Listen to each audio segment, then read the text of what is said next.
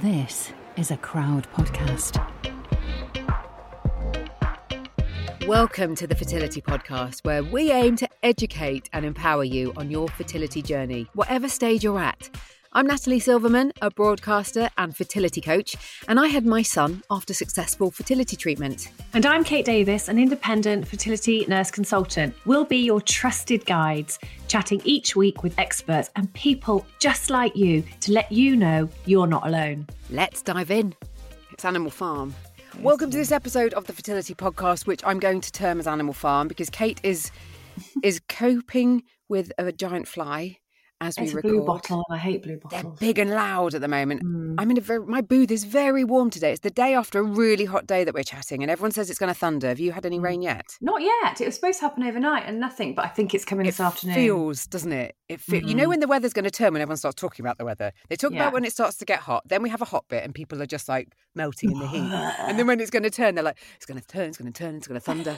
We're so British. We are so British. We're very excited, Kate and I. We've just been having a good old gossip, and we've not got long to do our little intro for you, so we'll crack on because this is like nearly the end of the series, and we are having a break, and I'm kind of saying that because we are having a break, and I want you to just be sure that there's loads for you to listen to and not worry, because I've had some emails saying, I was looking for such and such an episode and it's not on the feed, because what we have done in 2021 is stripped the feed, started again, taking you through what we think is an overview of what your route to parenthood might look like. And we're very aware that we've not covered every single tiny way it might go.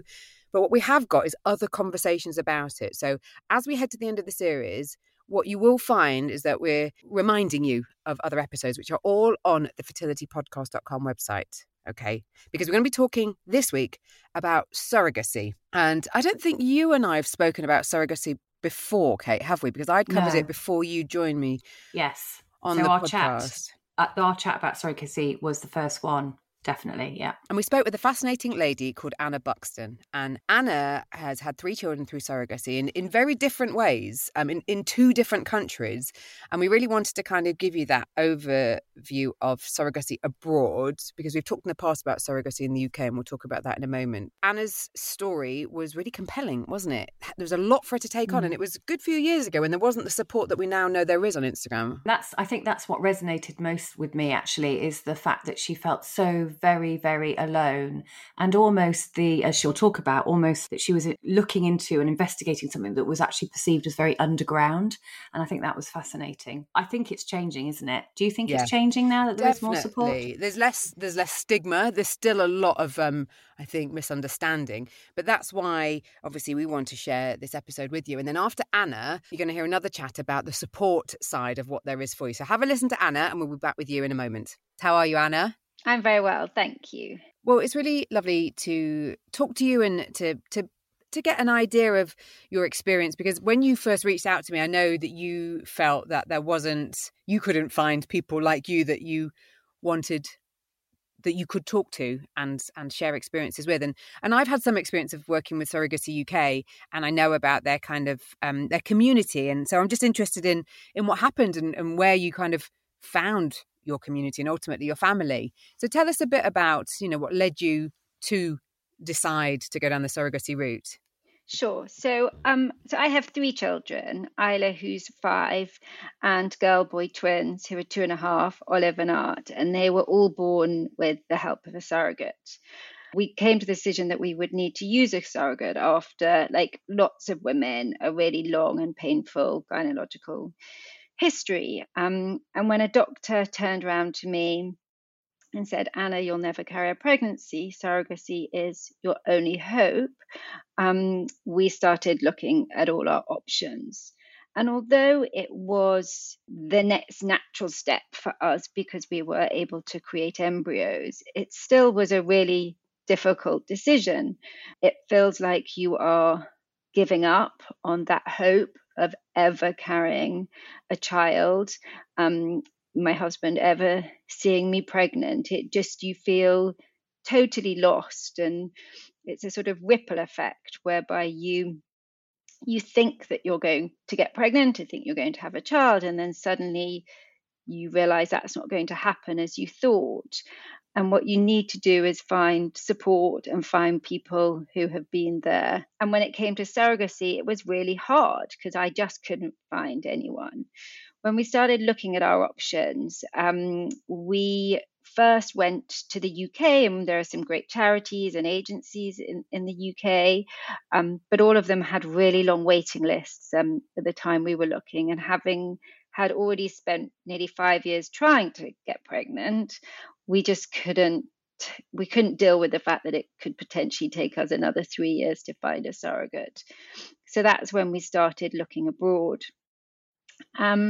And we looked at India and the US, because those at the time were the two most established places where surrogacy was happening.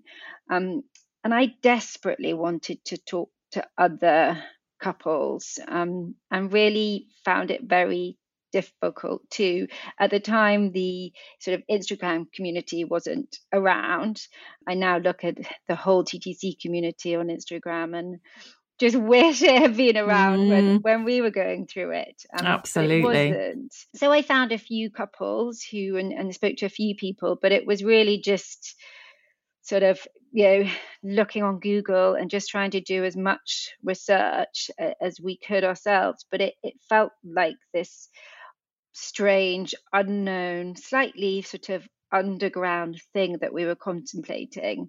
And that made it really difficult. I was really interested in what you were saying there about having to grieve the loss of what you thought your life was going to be, and then have to turn it around to then really the reality of actually what you were faced with.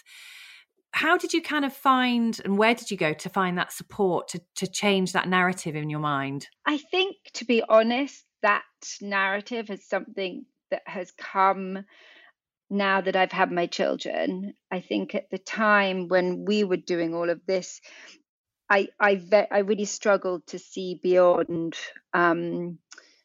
sort of what I had lost initially, and as I said, it just felt like I was giving up. Now I think about surrogacy, and I talk to other couples, and I realized that surrogacy for us was the light at the end of a tunnel, an awful, painful tunnel. And it gave us, and we're just so thankful now that surrogacy is possible. And there are these incredible women in the world who want to be surrogates. I guess the one thing that sort of got me through is that surrogacy is a very complicated process, emotionally and medically and financially. And so I think I sort of buried myself in the complexities of the process and the logistics just to kind of get through that, which, if I'm honest, I don't think was the healthiest way to do it. And there are now so many more people out there talking about surrogacy and talking about their journeys and organizations that it's fantastic. And I think that is what's needed. So I'm really open about it, and loads of other women are, and lots of same-sex couples too. I just think if this is something you're going through, whether it's Google or phone a friend or Instagram, find people who've done it and talk to them, because people are always so happy to share their stories, and hearing successes is, I think, just is so powerful. So let's just talk about the kind of time frame, and also whether you said you were looking at India or America, where you actually decided to go and work with a surrogate. We've talked on the podcast before about the legalities and the whole paperwork aspect and the issues around surrogacy law, which we'll come to with you, because there's been changes. Where did you then go? For Isla, we went to India. At the time we were looking, the US was just too expensive for us. And we felt that India was the only other place where there had been a long history of surrogacy. But having said that, at the time, surrogacy in India was shrouded with a lot of bad press. And however desperate we were to have a family, Ed and I, my husband, said to each other, that will never come at the cost of another woman's well-being. We just, that there's a line that you do not cross. So we went to India. We visited 10 clinics, 3 cities, and we found a doctor and a charity that we loved, and were doing surrogacy in a very different way in India, and it was a really lovely program centered around the wellness and the well-being of the surrogates. So that's what we did. So we started the sort of IVF process in the UK, and then when I was ready, we flew out to India to have my eggs collected and our embryos created, and then we would found a surrogate. And that whole process, I mean, when you talk about the support network around you and you were working with the clinic in India, was there a community that you could talk about that shared experience with at that point? There wasn't. I found one couple who had done surrogacy in India before, and they were lovely and spoke to us about it. But it was only one person. I think we really did do it by ourselves, which was difficult because it just feels like such a strange thing to be flying to the other side of the world to try and conceive a child. It all felt very alien at the time. I bet it did. It must have felt so isolating. And I'm just really intrigued to kind of understand a little bit more about, as you decided to go to India, what were the main difficulties that you had to overcome? Because I'm sure there must have been lots of them, given the fact that you're in a different country. And what were your main concerns as well about seeking surrogacy out of the UK? Without a doubt, sort of surrogacy abroad is really complicated, and the legal side is very complicated. So we, the first step is to always find someone, a lawyer who's really experienced, and that is what we did. I think in terms of the pregnancy itself, it was really difficult, and I always, because not many people were talking about surrogacy at the time, I didn't really talk to many people. I don't think I told, aside from very close family and friends, that we were pregnant till we were about 24 weeks. Because I just, number one, I think I it felt hard to actually kind of realize that we were pregnant. But also, I just worried that people would think that I was, I don't know, undeserving of being pregnant because I wasn't carrying the child myself. I felt really conspicuous by not having a bump. I remember sort of skulking around John Lewis once looking at prams, terrified that someone would say, well, what are you doing here? As you said, I think isolating is probably the word for it. What you've just said then, Anna, as just because Natalie and I are always looking at each other on WhatsApp video, and we've just looked at each other and our eyes went wide because we have literally had a similar conversation with another podcast guest who was going through adoption, and she did exactly the same. She went into a retailer looking at prams and she felt as though she shouldn't have been there. Yeah.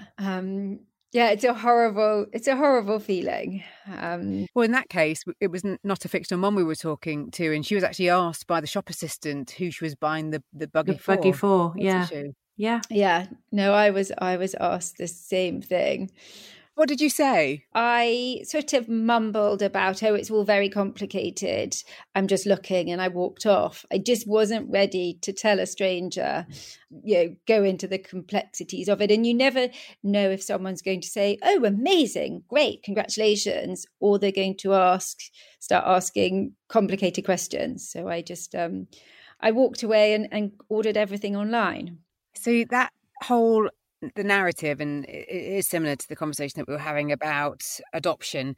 As a society, we have so much to learn about how to have these conversations and not to assume anything about the people that we're having these conversations with. And you said you didn't really tell any of your family or friends. What did you say? We told close family and friends because we'd already, up to that point, we'd already been on such a sort of long journey to even get to the point of surrogacy. And all our family and close friends were really supportive. I just wasn't ready to go into it with people I didn't know that well. I didn't even tell my work at the time. And I think that's a whole other subject about sort of, it's very difficult to tell work when you're going through IVF because you feel that they might sort of, if it doesn't work, then does that does that impact your job? And with surrogacy, I was the first person in our organisation who I had ever done it, and I just didn't feel that I would. I thought I'd be in a worse position if I told them, and if anything went wrong.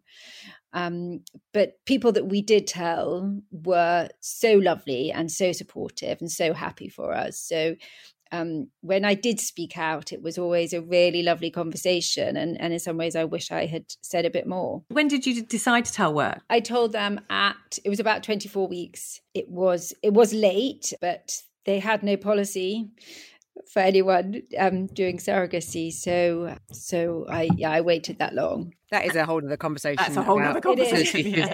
You'll know on the podcast and with the Fertility Matters at Work initiative, we're on a mission to change that conversation. And I'd definitely love to talk more with you about how that all can look. For now, I want to focus on how you're planning to tell your children their story, whether you've already started. How old are your children? So Isla is 5 and the twins are 2.5. Okay, because we know that there's amazing books and we know the importance of telling children their story when they have come from all the wonderful modern roots that children can now come from. So how is that going? It's great. We've talked about how the children were brought into this world before they could even understand. With Isla, her nursery at home here has pictures and memorabilia of India all around. We always talk to her about the fact that mummy's tummy is broken and that another mummy helped us to grow her. And children are so amazing and so pragmatic. She just sort of says, yes, great. Just this past weekend, it was Divali. We had a little Divali party for her. So we do so many things just to talk about, to sort of normalize it for her so that she just thinks it's just, that's how she happened to be brought into the world.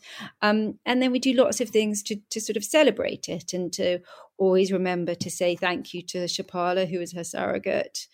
And thank, India that we were able to do it. And likewise with the twins, we talk to them all the time about Holly, their surrogate. There's lots of pictures of San Diago in their nursery. And we are in contact with her, with the twins' surrogate. So we send her lots of pictures and she sends us pictures of her and her family. So for us, it's just sort of everyday conversation. And, it's funny, Isla was asking me today what I was doing, and I was saying that I was talking to you about how she was being brought into the world. And she said, oh, you're telling people about me being a miracle again, mummy. That's lovely. So it's lovely. And I think that's what she should think of herself as. So yeah. Is the relationship, do you have a relationship with Isla's surrogate from India? We don't. Or is that more difficult? It is more difficult. Number one, she doesn't speak English. And also culturally, we asked if she'd like to maintain contact. And she said no. I do, on her birthday every year, I do send a letter to the clinic, and I've written a letter every year to her children. She has 2 children who now are about 14 and 12, and I just send a little message with a picture of Isla saying that this is what your mummy did. She's an angel. She's a miracle, and thank you. I don't know if it gets to them or she wants to share it, but it's there if she wants to. Yeah. And it must feel lovely for you as well to do that, even if there's a chance that she might not be getting it. You know that you've sent it, you've written, you've taken the time to write those lovely words and send that lovely photo of Isla. Yeah, I can imagine it must feel really lovely to do that. Yeah. Anna, what advice would you give to people knowing what you know now, considering the route that you went out of the UK and to 2 different countries for your family? Because we obviously want people to feel that, they can look further afield than the UK, as much as we encourage, for people to stay in the UK as well. And I know that you work with 2 dads and, they fly the flag for encouraging people to stay in the UK, especially same-sex couples. Just from your personal experience, what advice would you pass on? I would say to people that surrogacy is an unbelievable sacrifice and gift for a woman. And that comes with unbelievable emotional and medical and financial complexities. It is a really hard and complex process. That's not to say it's not possible, but what you need to do as intended parents is to make sure that you are educated on every single step of the process, and that your surrogate, whether she's at home or abroad, has the time and the resources and the space to make sure she's educated on all those parts of it. And when everyone is, surrogacy can be the most wonderful experience for both intended parents and a surrogate. But you can't go into it blind. You have to know what you don't know. You have to know the questions to ask of each other. You both have to know your expectations. So it's about having all that information. And there are so many people who have done this before. There are lots of really good organizations, and there are lots of, really good clinics and agencies and lawyers. You have to just find professionals who are really experienced in surrogacy to support you. And I guess from the other thing from my side was that, as I said, I felt conspicuous by not carrying my child. I always thought people would think I was less deserving, and it really sort of had an impact on my pregnancies because I just didn't sort of enjoy them. And now that the children are 5 and 2.5, I know that I'm no less of a mother because I didn't carry them. I'm there every day for them. I make mistakes every day probably, but I still do my best, and I'm just as much as mum. And I wish I'd sort of owned it a bit more and just enjoyed the pregnancies. Well, we'll put links to some other conversations that people can listen to, but I think that's such sound advice, and I'm sorry that you didn't, like you say, own it, but I think, like you say, passing it on to, I think it's such an unknown, isn't it, that it's so hard to be as present as you really want to be during it, because there's so many things that you are worried about, aren't there? Yeah. I guess the one thing I do remember is that, and I do know lots of women do say this, is that if you have had an experience of your body sort of seeming like it's always failing you, the one thing with surrogacy is that once you have created those embryos, whether it's your own or with a donor, and they are transferred to a surrogate, there is this amazing sense of relief.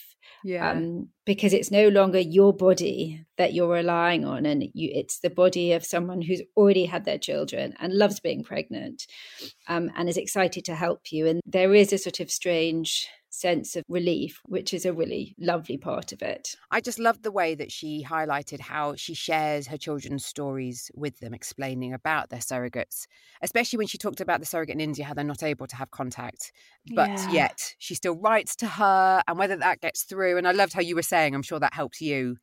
Yeah. Because you've got to kind of do what's right for you as well in all of this, as well as what's right for everybody else, haven't you? Yeah, definitely. And like you say, it's lovely that both children, both Isla from India and the 2 twins, with Isla, she's got lovely pictures of India to show her where, her surrogate. And celebrating the cultural aspect, and obviously doing all they can to bring it to life in their household. We're going to speak next to Mike Ellis, who is one half of Two Dads UK. And Mike and his partner Wes have featured on the podcast before, and that link will be in the show notes. Hearing all about as 2 gay men, they found their way through surrogacy and the trials and tribulations of it. And in this chat with Mike, I wanted to talk about their new venture, which is called My Surrogacy Journey, and also the Modern Family show that they're putting on, which is coming up. You'll hear more details about it. So have a listen to Mike, and we'll be back with you after.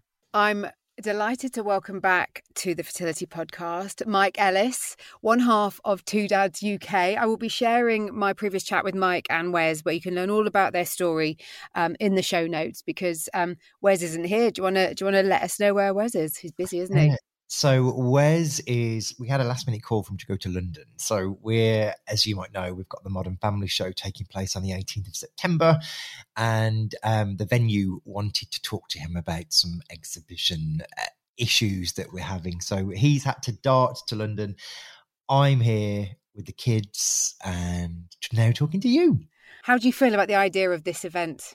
We're going to talk about how it's come to be in a moment, but yeah, I think I am apprehensive, and I think rightly so. It's been a bonkers year, but I think it's ready now. I feel confident in where we're at from a vaccination point of view. I think it's time now, and the interest is certainly building from both exhibitors and ticket holders. So let's hope so. And whilst we've all been on hold because of the pandemic, our baby-making family plans haven't been on hold. They've just been put on hold. And so now more than ever, we're so desperate. Well, desperate's not the right word. We're so keen. We're so keen to get on with it. So let's talk a bit about what you've been up to. Mike and Wes are like a power couple. And I've worked with Mike on a campaign that we did with Ferring, talking about fertility orcs, where we both did a bit of stand-up comedy, didn't we? I mean, that seems like an age. That was the last time I probably saw you in person. It was. It actually was. Can you believe that? Wow. Who'd have thought? And we kind of did this brilliant series. Again, I'll put links in the show notes because it was a brilliant idea to convey the awkwardness of conversations we all have to go through with our different the different issues that we've had around our family building. And yeah, I just go and watch those videos because they were great. But since we last spoke, and I've been like tapping away, keeping tabs on what you've been doing, Mike and Wes have launched My Surrogacy Journey, which is helping gay couples navigate their way through UK surrogacy. I hope I've interpreted it in the right way. I know that's not your official strapline, but just talk about where you start with this, because this is from your own experience and people will be able to hear more about that. Tell me about what you've created. So thank you, by the way. And you're absolutely right. We wanted to create a non-profit organisation that was not only for gay men, but was for heterosexual people as well. Whereas Two Dads UK has historically supported intended fathers, whereas we really felt that what was really lacking is an organisation that supported people on a surrogacy journey completely different to how it's currently working. So, for example, surrogacy in the UK, as we all know, completely legal, completely altruistic, but the platform of how people have been supported hasn't changed for the last 10 years. The same organisations still exist and they do a tremendous job, but we wanted to change the landscape a little bit and get a bit creative with how people are supported.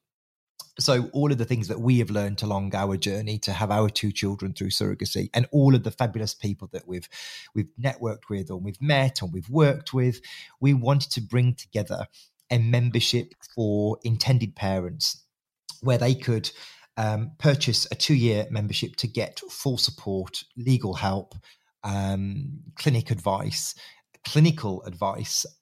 Every member of ours will receive a full clinical consultation. They will have up to 10 hours worth of emotional support and beaker counselling, all the way through to birth and beyond, with doula support and their own e-midwife and their own dietitian. And we created something that we wish we would have had, and that was to have a full concierge service and treatment from trying to conceive all the way through to having your child and creating your family.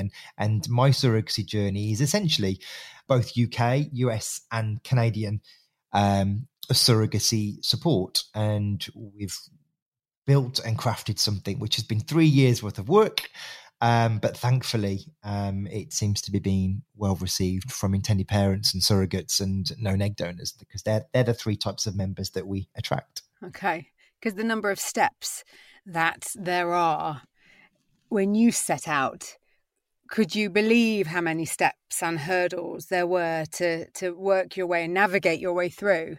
Oh my goodness, no. And Wes has a saying, and that he would say now if he was here, and that is, you don't know what you don't know with surrogacy. So you're finding your way through the dark. You tend to rely on, Facebook groups a lot for support and advice, and that is brilliant, but it's very much opinion based and not necessarily always factual. So we wanted to remove the myth, and we have an incredible team of clinicians that help us back up what we say we do with either science or clinical fact.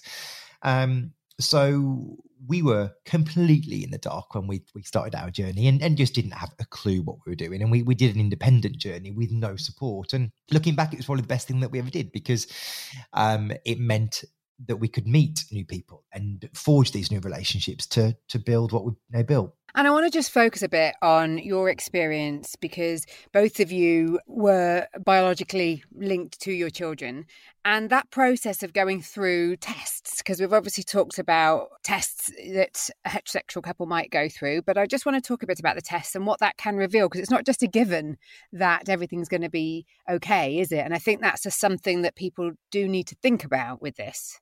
Absolutely. And as we've well know from working with Ferring, fertility and infertility does not discriminate.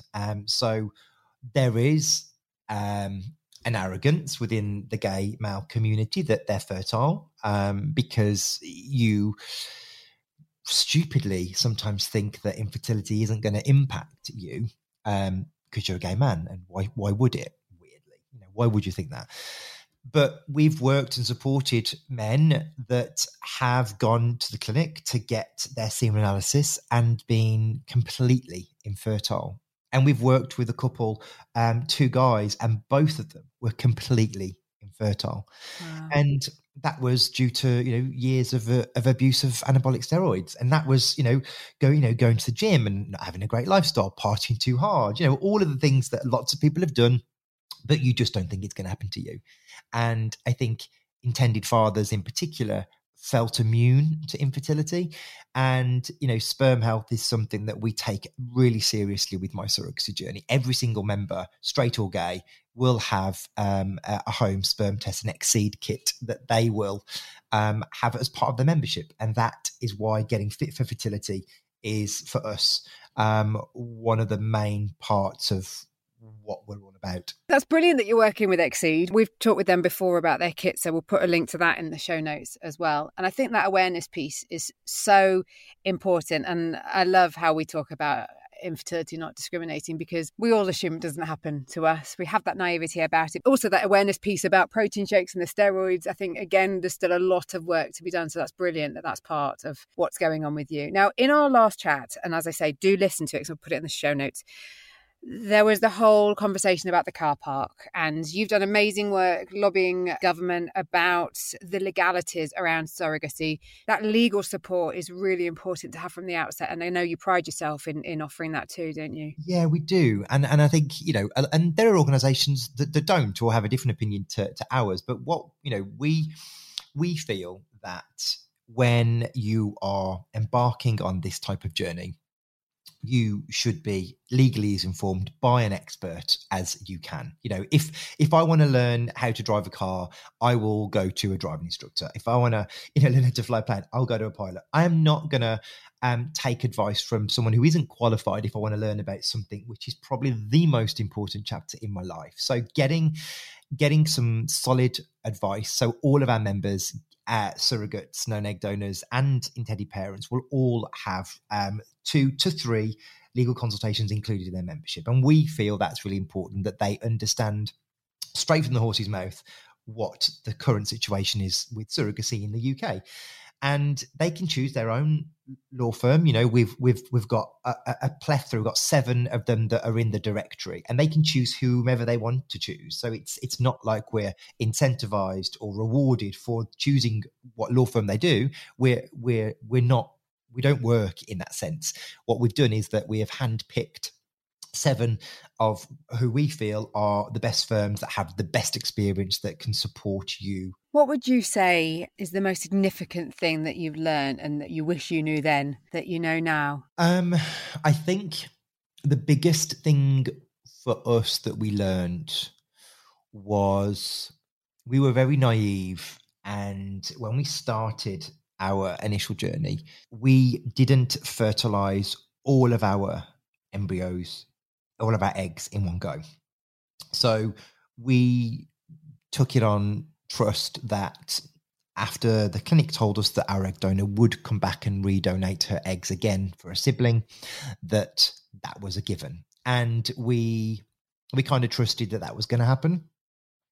And not knowing what we know, what we should have done was create embryos with both of our genetic material right from the get-go, when we didn't. So when the clinic came and couldn't contact our first donor that we created, Tallulah, she had been poorly and couldn't redonate, and therefore we had to find another donor. So what that meant for us is that we had a genetic, we lost the genetic connection for our family, and that was taken away from us. That wasn't our fault necessarily, and it is what it is.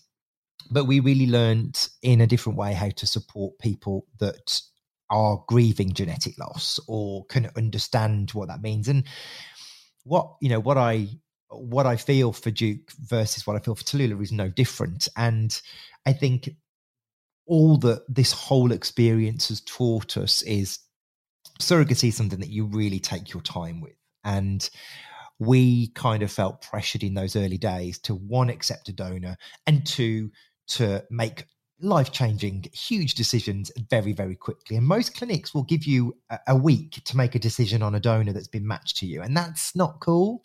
You know, a heck of a weight on your shoulders to make that call. And what we like to say to people is, take your time. This is your journey. You own this. And if you need more time or you need more room to wriggle, then you need to shout up, because this is a huge milestone in your life. And obviously what you've created is giving that support from a kind of community aspect. We talk about on the podcast a lot about the emotional toll all of this takes. I don't think I asked you about that last time, what kind of support you had. I mean, I think it's something that sometimes time is the healer, but it also helps us realise how hard that process was for us to get through. Totally. And you know what, Natalie, and I think I said this a few times, but never you and I, we had implications counselling, and that's all we had for both of our children. And I think I was massively underprepared after the birth of Duke. I was the sole carer. Wes went straight back to work. I wasn't biologically linked to him. I thought everything was going to be fine. And I never spoke to anybody about how I felt. And my mental health spiraled very, very quickly. And after about 6 weeks, I remember going to my doctor and feeling really poorly and feeling all sorts of confusion and disconnection. And I like to, I think not having a genetic link isn't important. But I was overcompensating as a non-biological parent, that it was to the detriment of my own mental health, Tallulah, my marriage. And I remember Wes and I having this conversation, and Duke was 12 weeks old, and Wes and I had the chat of, what do we do? Do we continue with our marriage, or do we call this a day? Because I can't continue. We were just not talking about how we were feeling. And I wish someone would have sat me down and said, this is a really tough journey. What you're going to go through is super, super challenging, and you need support. You need to talk about these elements individually, and you need to talk about this as a couple, because your children need you as a solid unit. And if you don't give your marriage love and attention and time, then this is going to come falling down. And no one ever said that to us. And I really wished that I'd have had that support, and my marriage would have had that support, because we had a miserable 6 months. So that was something that I think we don't often give ourselves. We're far too focused on treatment or the outcome, which is understandable. But I think as humans, we need some self-care, and we need to search for that. Thank you for saying that, because I think the impact it has on our relationships is hugely significant and so not talked about and addressed enough. And I know in my own relationship, there's been things over time that have had different implications and have had to be processed, and it doesn't necessarily just stop. So I think that's amazing that you've, asked for help, because the asking for help is part of the problem. It's the hardest thing to do as well, isn't it? Massively. And as a man, which is a real knobbish thing to say, but I was like, no, of course I can't go and tell my doctor I'm depressed. Of course, I've got everything I've ever wanted. What's wrong with me? Why am I being so hard on myself and miserable and an awful person to live with? But I was getting to the point where I couldn't deal with it anymore. I wanted to just stay in bed and not be with any of my children and not be around my husband. It was a really unpleasant time, but was fixed very, very easily once I started to talk about it. So we'll put all the details of my surrogacy journey and Mike and Wes with Two Dads UK on the show notes. And you have to go and look at his Insta because Tallulah and Duke feature pretty prominently. I mean, they're kind of stars of the account, to be fair, aren't they? It's all about them. It's all about them. It's all about them. It always is, these little humans, this impact they have on all of that.